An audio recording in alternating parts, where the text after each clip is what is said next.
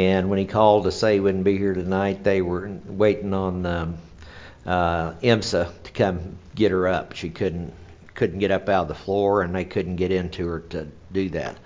And Helen fell just earlier today, and so she's staying home tonight, and Monica's staying with her so she can stay there. I had to go, and really wasn't I had to, but some of you might know Mike Mullings. He was an old friend of mine that founded the Oklahoma Veterans Memorial at the Capitol.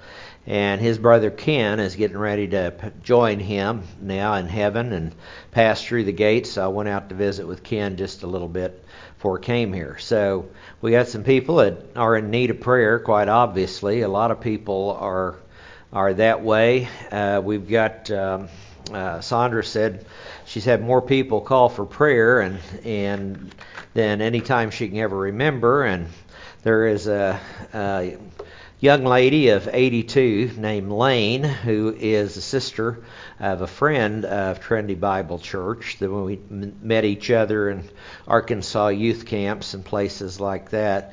And she's taking care of her husband who has Alzheimer's, and she's trying to figure out just what to do and how to handle that situation. So they've requested prayer as well. And I think I'm leaving somebody out. I'm almost sure I am. But continue just to lift up everybody in prayer. We've got some good opportunities. The team that went to Tanzania has returned.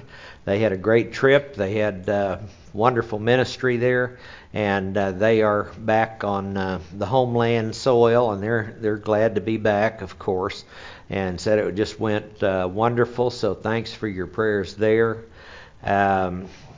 Pastor Solos finished up with his various workshops that are going on, and there's a Bible distribution going on, and so it's almost done. So pray that all that comes together completely. So things are progressing in spite of the attempts of the evil one to keep us from doing anything for our Lord. So it is amazing to watch what he still accomplishes in the middle of a time of war. But we're going to today, if you would open your Bibles to Exodus 26, verse 37. Exodus 26 and verse 37. We'll continue our study of the tabernacle. Every time I go through this, it becomes more and more fascinating. And I know sometimes people just they don't want to spend the time looking for connections, because if you let Scripture interpret itself, you keep looking for how it's going to interpret something. And you do that by tracking down words in the original languages, and you follow them along. And it's amazing what you can find out whenever you do that, because it'll explain the typology, I believe, quite well, quite adequately, and quite honestly. So that's part of what we're doing. Chapter 37, we're going to see the bronze altar, and it just kind of almost takes us to another level of what is going on in the amazing plan of the Lord. Now, in Exodus 26:36, that's the entrance to the tent of the meeting. That's going to be on the outside. We've already seen the veil. We looked at that last week. That separates the holy place from the Holy of Holies. And the entrance into the tent is what takes us into the area where the table of showbread is, the lampstand, and the altar of incense. Now, before we begin, we're going to take a moment for prayer, as is our custom. Be sure we get ready to study the Word of God. It's got some beautiful stuff in it, and it's if you just blow through this reading through the Bible just because you think you should, you're not going to get a whole lot out of it. But when you stop and take a closer look, it's fascinating as to what we find here, and it's just a beautiful picture of His plan. So let's take this time to prepare to study the Word. Let's pray.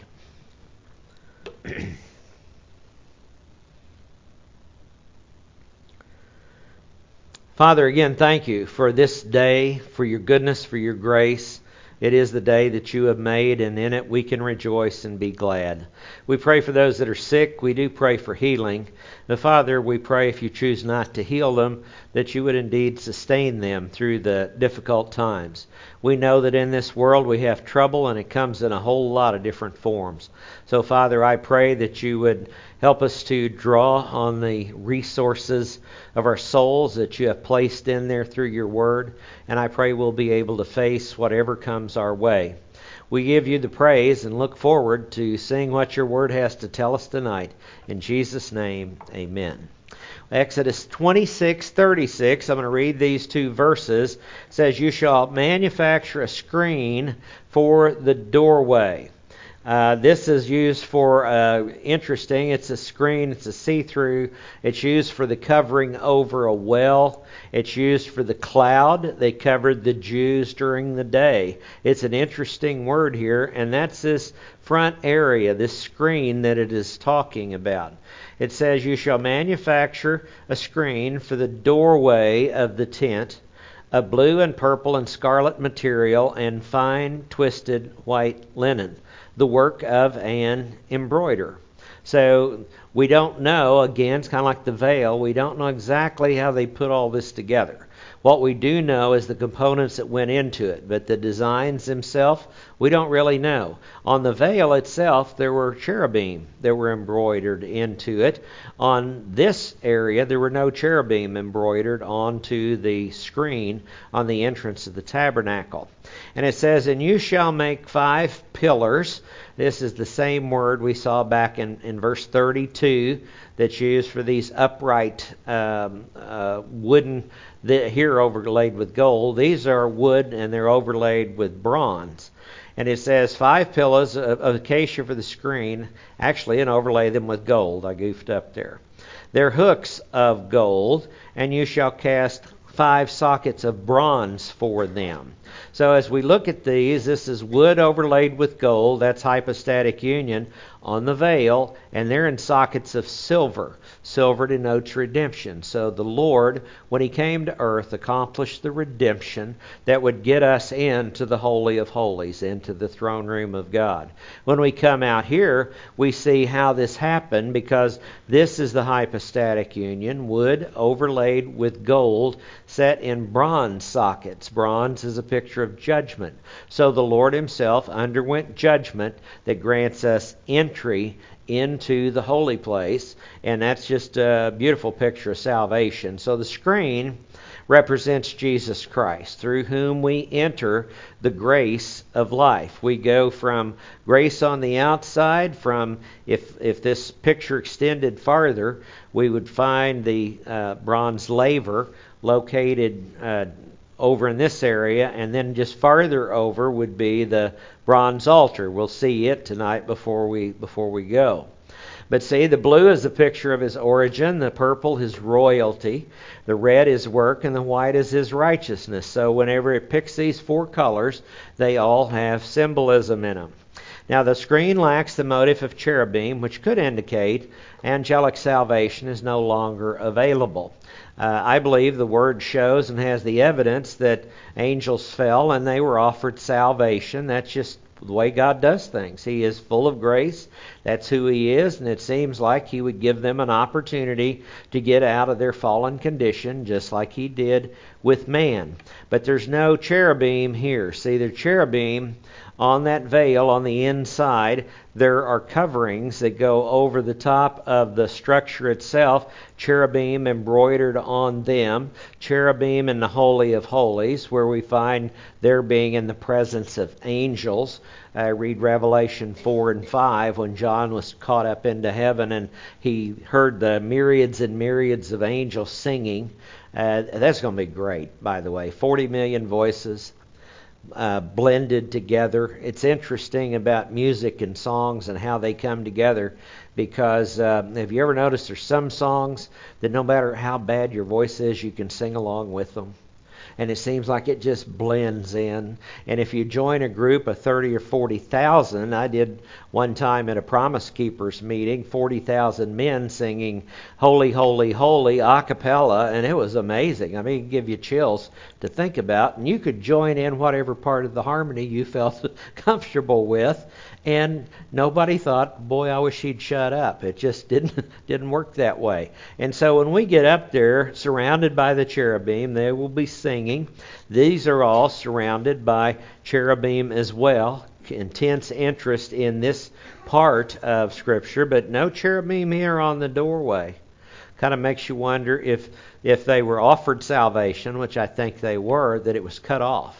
And that makes sense. The Lord cuts off opportunities for salvation. We have a fixed amount of time that is allotted to every human being in which to believe in the Lord Jesus Christ. It's from birth to physical death. Okay, there's a cutoff point. It would make sense that if he did offer it to angels, which the evidence indicates he did, Colossians, the first chapter primarily, and it indicates that he did, that he would have a cutoff point. And I think when you study all the data, the only reasonable one is when he made Adam and Eve, angels couldn't get saved anymore. They're locked into their choice for eternity. Now, that's a whole nother, it's all in that little book back there if you want to pursue that any farther, but that's as far as we'll go tonight. Now, the third point where we left off is entry through the screen denotes that the believer seeks refuge in God and seeks protection. Now, Hebrews 6:18, in the same way God, desiring even more to show to the heirs of the promise the unchangeableness of his purpose, interposed with an oath, in order that by two unchangeable things, in which it is impossible for God to lie, we may have strong encouragement. We who have fled for refuge in laying hold of the hope set in front of us. Now, isn't all this, especially the Holy of Holies, isn't that hope? I mean, that's eternity. That's what we're looking at. Christ in eternity and us joining Him. So he says we have this hope as an anchor of the soul, a hope sure and steadfast, and one which enters within the veil. See, it didn't just make that up. Guess what? Here's where the typology is explained in here. Where Jesus entered as a forerunner for us, having become a high priest forever according to the order of Melchizedek. So that's out of Hebrews chapter 6. Now in Psalm chapter 5, he says, let all who take refuge in you be glad. Let them exult for joy, and may you shelter them, that those who love your name may exult in thee. For it is you who do bless the righteous man, O Lord, and surround him with favor as with a shield. See, he's come through this entryway inside of this veil, and what do we have in here? We have the presence of the Lord in the Holy of Holies, and we have ways to understand Him in the tabernacle proper. And see, this is a tent. Why do people go into tents? Well, for refuge. Refuge from the elements, refuge from the weather. It's talking about just that. Whenever we go in and we partake of the bread that came down out of heaven, we're taking refuge in the Word. Whenever we let the light of the world light our path, we are taking refuge in Him to show us which direction He wants us to go. Whenever we go to the altar of incense and we pray, we know that He hears, because He is indeed, now He's just on the other side of the veil. He is indeed near. See the pictures that actually hopefully start to pop out for you as you see more and more of these connections of the tabernacle portraying the plan of God. Psalm 91:1, he who dwells in the shelter of the Most High will abide in the shadow of the Almighty. I will say to the Lord, my refuge and my fortress, my God, in whom I trust. For it is He who delivers you from the snare of the trapper, and from the deadly pestilence. He will cover you with His pinions, and under His wings you may seek refuge. His faithfulness is a shield and a bulwark. Now you might, I know it's kind of hard to say, remember this one when we're covering so many verses, but when we get into the bronze altar, and it starts talking about how high it is, and then it starts talking about the grating that's put in there.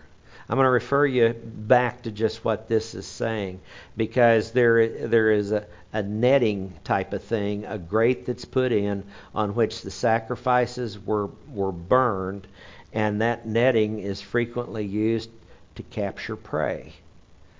That's what the devil wanted to do with us. We were all ensnared, weren't we? We were trapped in our sins and all that, and the Lord went in there and cleaned it out. He's the one that paid the price to do that.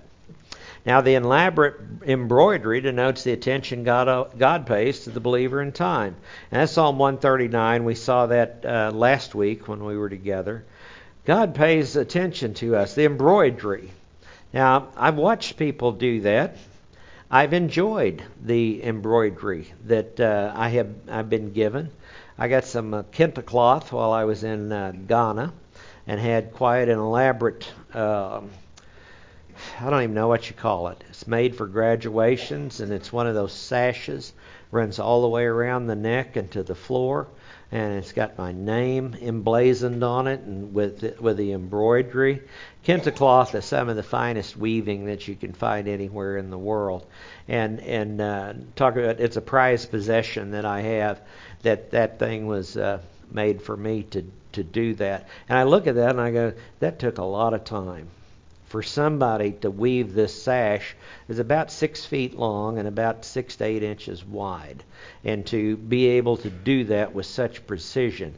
So it says embroidery, and it's talking about the work of a skillful worker. Now, the 5 pillars denote our destiny in the plan of grace. It's resurrection via Jesus Christ. Okay, they're caused to stand upright like the other pillars. Jesus Christ, wood overlaid with gold. And how do we get in there? By grace, via Jesus Christ in hypostatic union. These are set in bronze. So how do we get into this place of refuge? It's all by the grace of Jesus Christ that he was judged for us in our place. The wood overlaid with gold, the hypostatic union that is there, the pillars, set in bronze. That's Jesus Christ being judged. The veil on the outside of it gives a glimpse into the holy place itself, but you still have to enter in by the door. Now, 1 Corinthians 15, verses 20 to 26.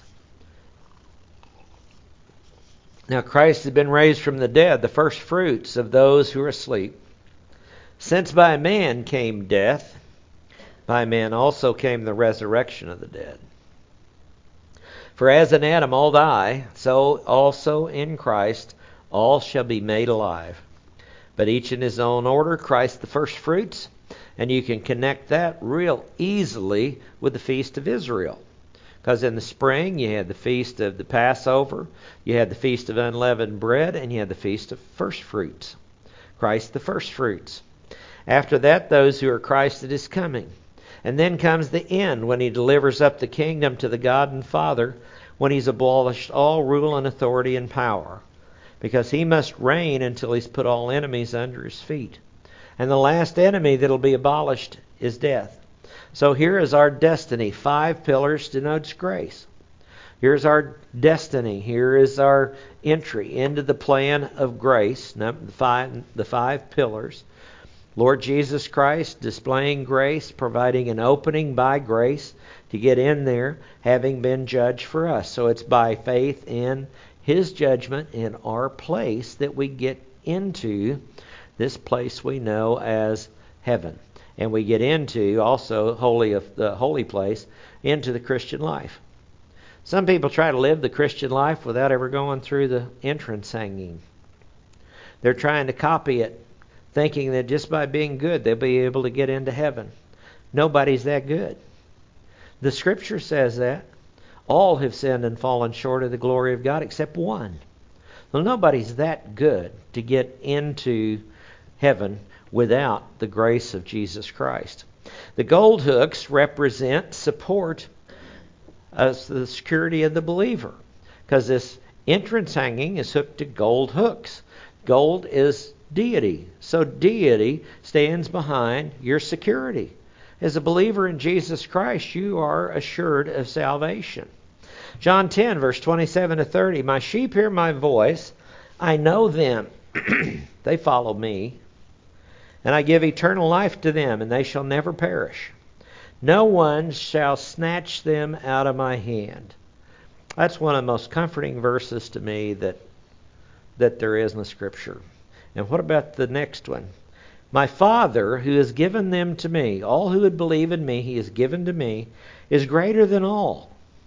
And no one's able to snatch them out of my Father's hand.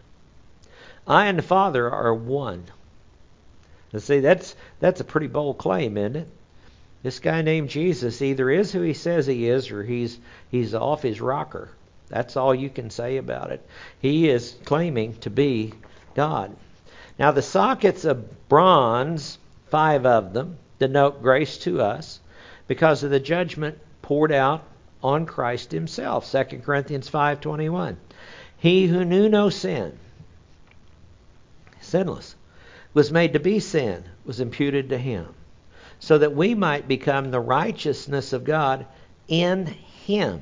So when we put our faith and trust in who Jesus is and what he did for us, he bore our judgment. So we no longer have any judgment. He is called the intercessor, one of his titles, one of his many titles. He's called a mediator between God and man, because a mediator can touch both sides. He can touch God, he can touch man, because he's both at the same time. He is literally means the one in the middle. Moses was the type of Jesus Christ because he is called a mediator. And who was he? He's the one that went up to the mountain and talked to God and came back and told mankind. He was a picture there of Jesus Christ as the mediator. Now the tent should remind believers this life is transitory. And we're just sojourners awaiting our heavenly home. You know, one of the greatest passages, I talk about greatest passages, and there's so many of them. There's 31,189 verses in the Bible, and I don't know exactly how many of them talk about us as sojourners. I don't know. You know, we're just sojourners awaiting our heavenly home. Hebrews 11:9, you start thinking about how many really great verses are there? I don't have a number, but look at this one.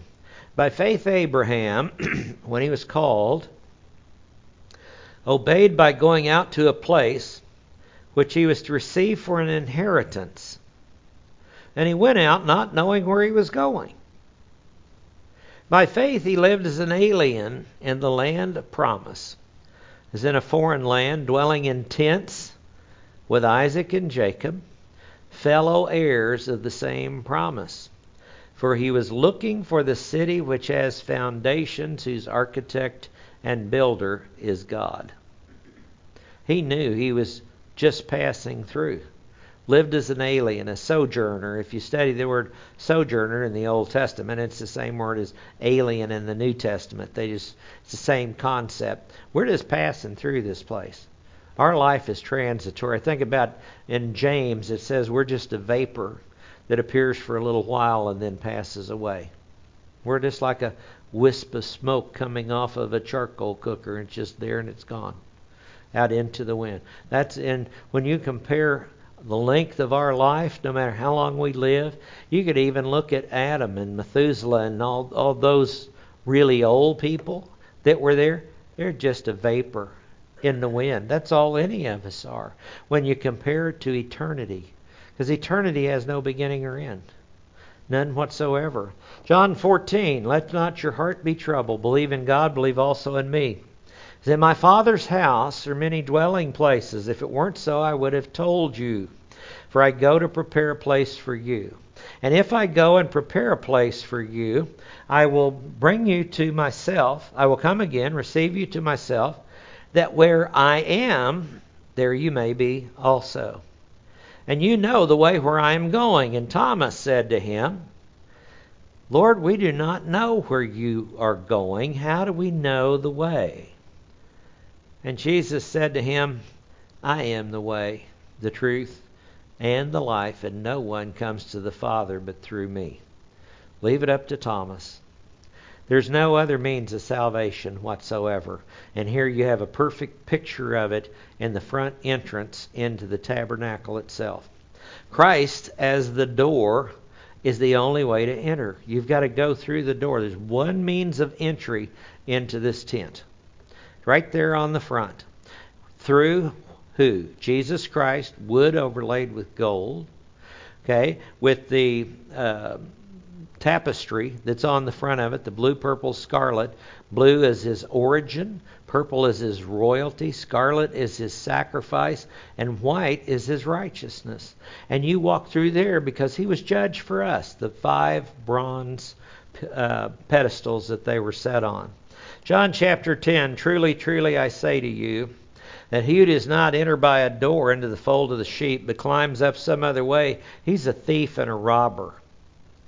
If someone were to go through, try to go through the side walls, I'd like to see him try that. Can you imagine? You have all these things, and what do we calculate? The wood itself would weigh 1,000 to 1,400 pounds of acacia wood, based on the density and the cubic feet that it was. Each one of those pillars, that's a bunch of weight, to say the least. When you put it in place with the desert winds that could blow through there, you better be sure you put it according to the instructions God gave you on the mountain, because you don't want it to fall on anybody. There's no getting up from that. So here it is, and try to go in another way. There's no way to get in there from another way unless you want to try to go on the top and start cutting your way through it. Now, he says, he who enters by the door is a shepherd of the sheep. Now, if you walk through this door here, you have just received responsibility.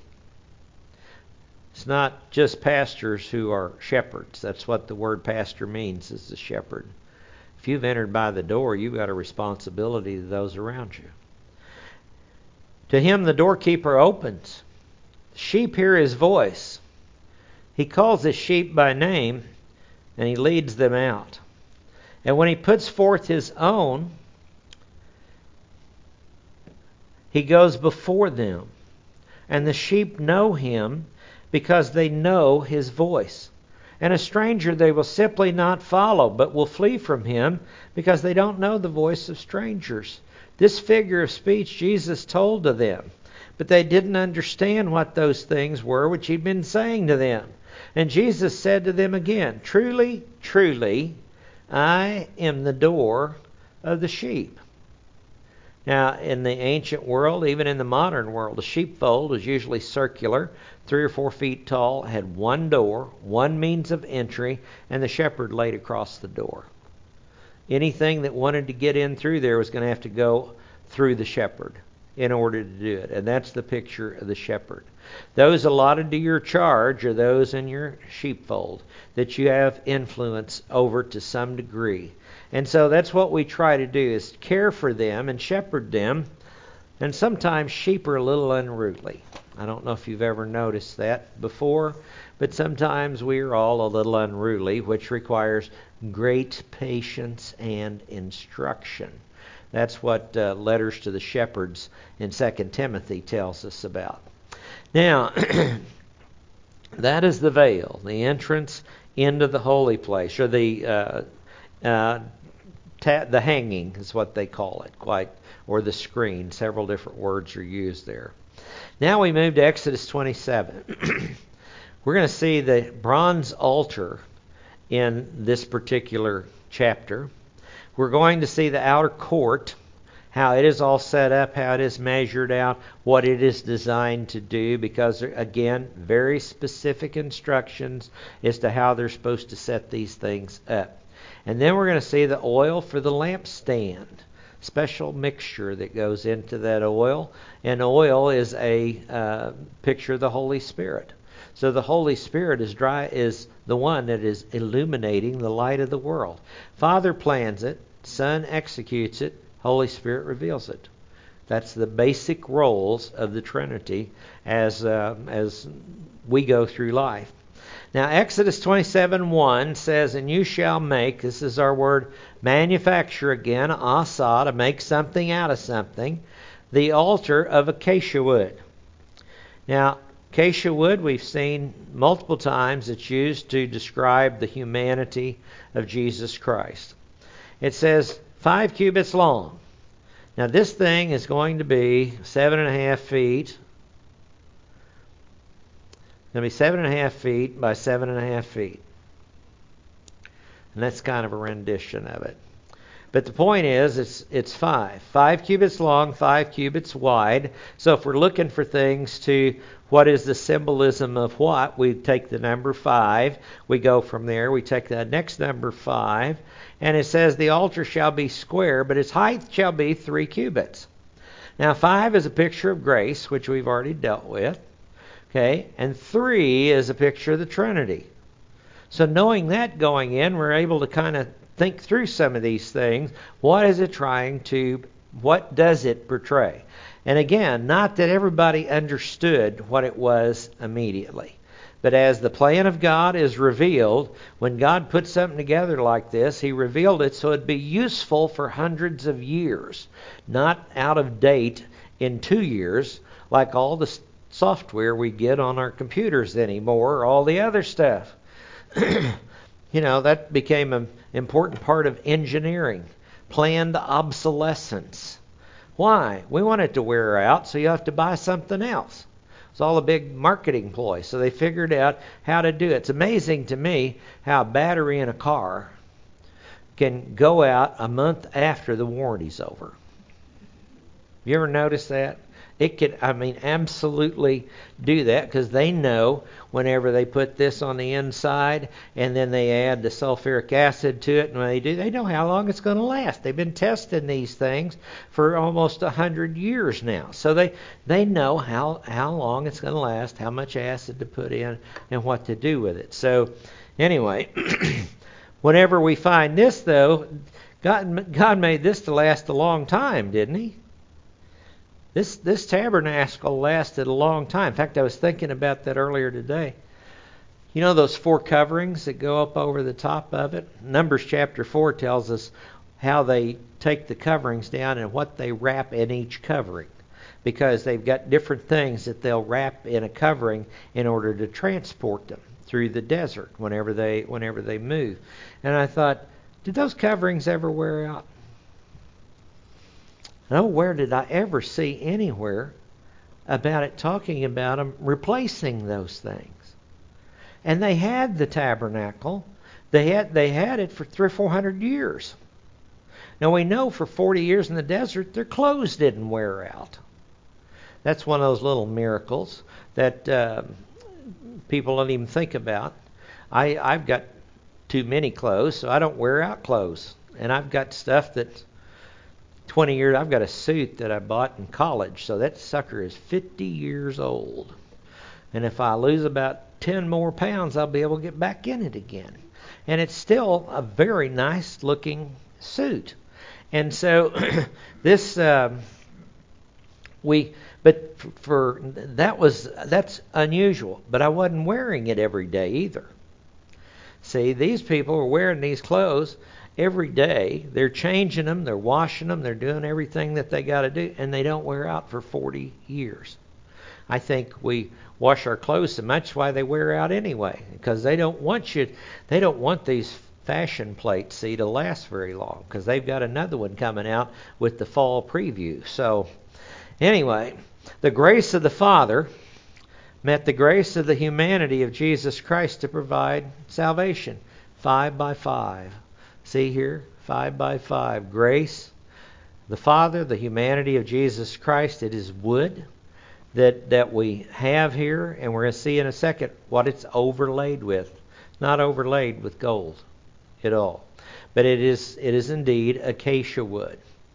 Now, 2 Corinthians 8:9 says, "We know the grace of our Lord Jesus Christ, that though He was rich, He became poor, so that we through Him might become rich." He took His grace in His humanity, added it to the Father's grace, and the result is He bore our sins in His body on a tree. That's the result. All three members of the Trinity were in agreement. That's this 3 cubits high. That's going to make it 4.5 feet high. That's going to make it about neck high on me. See? So that's about how tall this thing was. 7.5 feet. Add another foot on each side of me, and you got some idea of it. It's a big altar. It's supposed to be able to handle a bull. So it's a good sized it's a good sized cooker, to say the least. And being square denotes that the gospel is the same in every dispensation, because you get the number 4, and the number 4 starts looking at universal principles. What do we got? 4 dispensations. What do we have? 4 priesthood changes, so we have 4 dispensations. Does the gospel change? No. Revelation 14:6 says it's an eternal gospel. When the Lord laid it out, it became eternal, with eternal ramifications to it. So this eternal, was it the same to Abraham? Genesis 15:6, Abraham believed God and it was imputed to him as righteousness. Same thing as it is to us. By grace we've been saved through faith, and that not of ourselves. Same thing. So the gospel is the same. It's all about faith in Yeshua HaMashiach. That's who it denotes. It does not mean that there are 4 equal parts to the gospel. Now, there is actually a church called Foursquare Church that believe there are 4 different parts to being saved. They've put these things together, one of which is faith, one is baptism, and I'm not sure about the other 2, but they have added things like the Catholics have sacraments that you have to perform in order to be saved. And this group only has 4. There used to be one of these churches over on Meridian, about 29th or somewhere in there.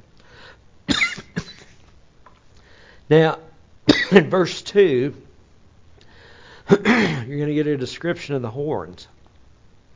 And again, we don't know exactly what this looked like. If you Google bronze altar and you pull up images, you're going to get a wide array of stuff. And part of it, I look at it and go, that came from mistranslations. They didn't know what to do with something.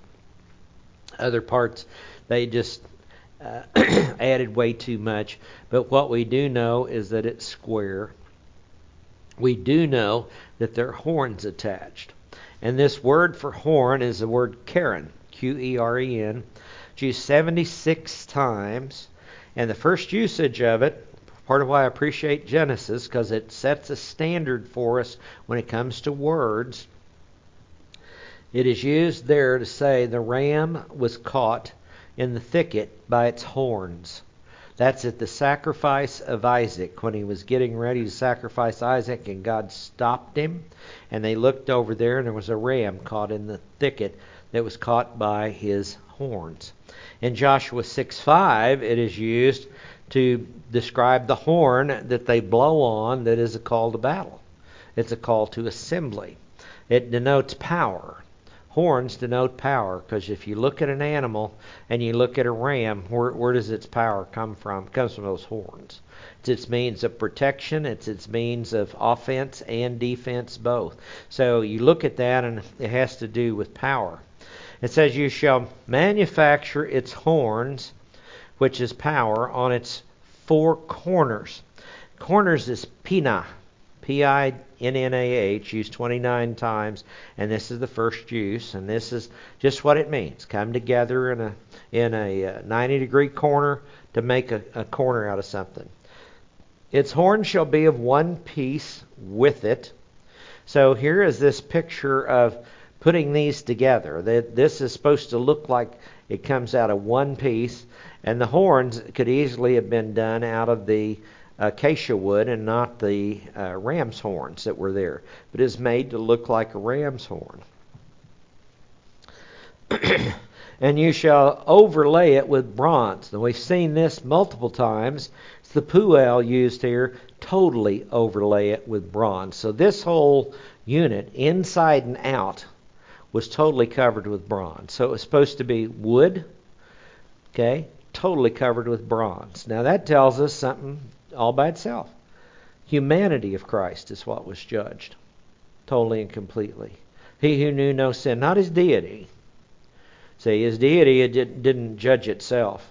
Deity judged humanity, to find whether or not Jesus' humanity was worthy to be the sacrifice. And so that's what this picture is of wood overlaid with bronze. Now, horns represent power. So some will say, well, where did that come from?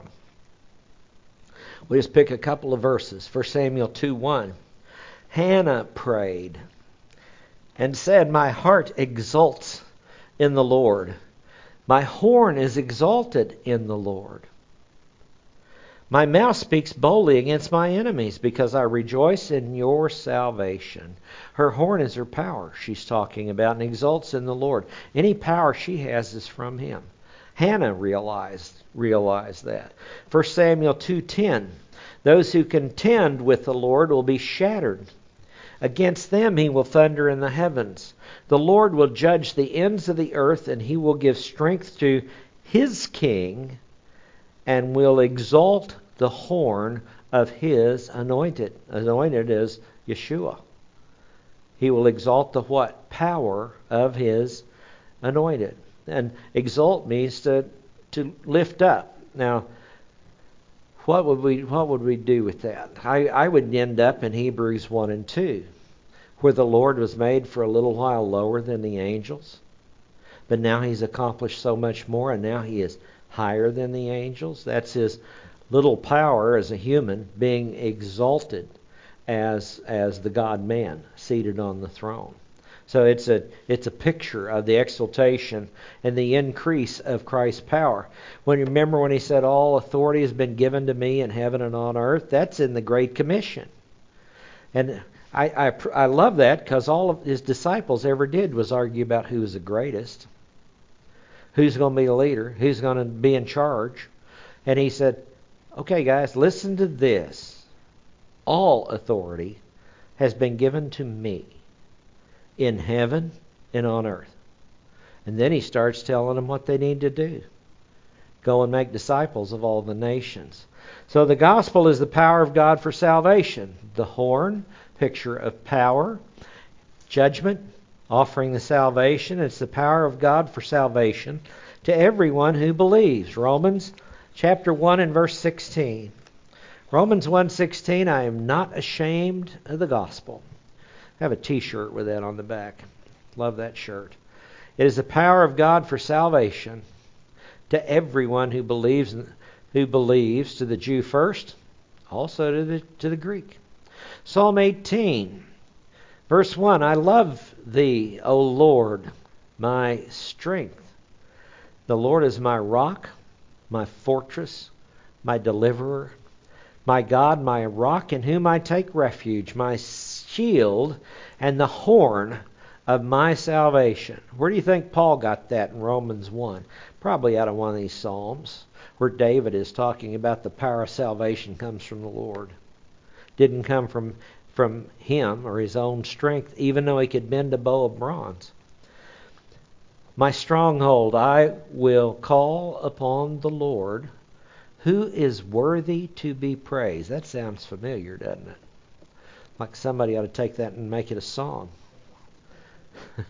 Actually, it came from a song, out of Psalm 18, verse 3. And he says, and I am saved from my enemies. I heard some people one time, sadly they thought they knew it all, and we were singing, did a song that was done based on Isaiah chapter 53. And I heard somebody say, well, I wish they'd quit singing all that mess, because I wish they'd sing something biblical. And I was thinking, and you know it all, huh? you need to read a little more of what the book has to say, and then you wouldn't be making statements like that. The only beginning of true power in this life. You might be the president of whatever. That's not real power. The only beginning of true power is from the gospel, not any worldly viewpoint systems of thought. Knowledge makes arrogant, love edifies. Being of one piece with the altar signifies that a death has to take place to offer this power. A ram has to be sacrificed. So see, the gospel is the death, burial, and resurrection of Messiah. Bronze portrays judgment on the sacrifice, specifically the humanity of Yeshua. That is the Hebrew word for salvation. Ha is the word the. It comes into the English. Mashiach is Messiah. Yeshua the Messiah. The horns were used to tie down the sacrifices. From Psalm 118. See, it's interesting, isn't it? The sacrifice has got to be tied down.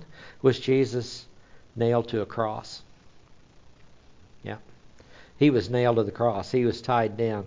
Psalm 118:22. The stone which the builders rejected has become the chief cornerstone. Now, do any of these sound familiar? This is out of a Davidic psalm, Psalm 118. This is the Lord's doing. It is marvelous in our eyes. This is the day which the Lord has made. Let us rejoice and be glad in it. O Lord, do save. We beseech you. O Lord, we beseech you. Do send prosperity. Blessed is the one who comes in the name of the Lord. Does that sound familiar? When Jesus was coming into Jerusalem, and what were they singing? Blessed is he who comes in the name of the Lord. We have blessed you from the house of the Lord. They were singing Psalm 118. The Lord is God, and he has given us light. Bind the festival sacrifice with cords to the horns of the altar. Isn't it amazing how people read the Bible and they stop where they want to? Reading. Isn't it amazing how they sing songs and stop where they want to? You are my God, and I give thanks to you. You are my God, I extol you. Give thanks to the Lord, for he is good, and his loving kindness is everlasting. So those horns were used to tie down the sacrifice, as Christ was tied, in a sense, to the plan of God. In Philippians chapter 2, verse 5, it says, have this attitude in yourselves that was also in Christ Jesus, who, although he existed in the form of God, did not regard equality with God a thing to be grasped or held on to at all cost. But he emptied himself, taking the form of a bondservant and being made in the likeness of men. Being found in appearance as a man, he humbled himself by becoming obedient to the point of death, even death on a cross. Called by many the worst form of capital punishment ever devised by man. Therefore also God highly exalted him, and bestowed on him the name that is above every name, that at the name of Jesus every knee should bow. Those who are in heaven, on earth, and under the earth. And that every tongue should confess that Jesus Christ is Lord, to the glory of God the Father. This is such a beautiful passage. Every knee should bow. Romans 14:11 changes tense and says, the name of Jesus every knee will bow. And that becomes prophetic. It moves in there from a subjunctive to a future tense. One of these days, every knee will bow. But for some, it will be too late. It doesn't mean everybody will be saved. It's not universal salvation. Every person is going to recognize who Yeshua HaMashiach really is. The horns on the four corners denote that from any direction man may come, any way that they approach this altar, the power of the gospel is the same. From any direction. Isaiah 11:2. I find it's interesting the way that these words are used, and if you just look at them, they help you understand these things. He will lift up a standard for the nations and will assemble the banished ones of Israel. And he will gather the dispersed of Judah from the four corners of the earth. No matter what direction you come to this altar, you can come and be saved. Receive the power of God for salvation. That's what it says. On that little bronze altar there. Isn't that neat? I mean, to me, this is so neat to look into this and see the symbolism that just goes into this altar. And if we're just blowing through the Bible, we go, that's pretty neat. And the next thing we do is go, I bet that's heavy. Yeah, you're right. It's heavy. You got that part right. And it's probably valuable because brass still is pretty important. At one time, it was more valuable than gold in the ancient world because they had so much gold floating around. So the bronze went up. And here it is. From the four corners of the earth, no matter which direction you come, because this is set in the outer court. Now we'll see that a little later. In fact, we can probably see it now, even though it'll take me a while to get back there too. One of the slides that's got it in there. That's not it. Outer court. Right out here. You can see the hangings that go all the way around, the pedestals that are set up and connected. This is called the outer court. The tent or tabernacle, tent of the meeting, it's going to be called here pretty soon. And entering in through these 5 pillars, wood overlaid with gold, set in bronze. The hypostatic union going through judgment. The entrance hanging that you could see through. And from any direction that you came, because right over in here is the bronze altar. From any direction you come, anybody could be saved. In verse 27:3, this talks about utensils, and it says, this one I was telling Helen about it before I left tonight. In verse 3, it says, "And you shall manufacture its pails for removing its ashes." Now, as you look at that grate on there, there's a network that we'll talk about in the next verse 4. But here on this grate, it says you shall have pails, because you got to get the ashes of the offerings out of there, because it would eventually fill up. And the word ashes, interestingly enough, is dashan. Now, dashan literally means to be fat. Fat. And so, as I told Helen, I must be careful to pronounce this properly. These are fat ashes. I don't want to make a mistake. These are ashes soaked with fat from the sacrifices. Fat animals were considered the best sacrifices according to Psalm 20 and verse 3. So it is a pail for removing its fat ashes and its shovels and its basins and its forks and its fire pans. Look at all that list of stuff you find in your kitchen drawer. Almost. You shall manufacture all its utensils of bronze. That tells us they all have something to do with judgment. With judgment. So, the fat ashes were to be covered with a purple cloth. It just goes on. Numbers chapter 4 says, "Then they shall take away the ashes from the altar and spread a purple cloth over it.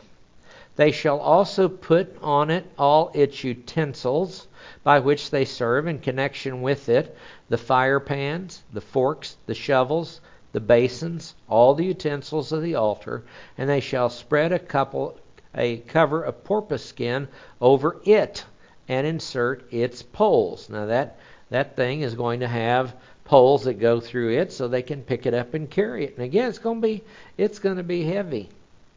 Now, they were to be covered up with a purple cloth. Well, let's see. What's purple? Royalty. Okay, see what's going on here?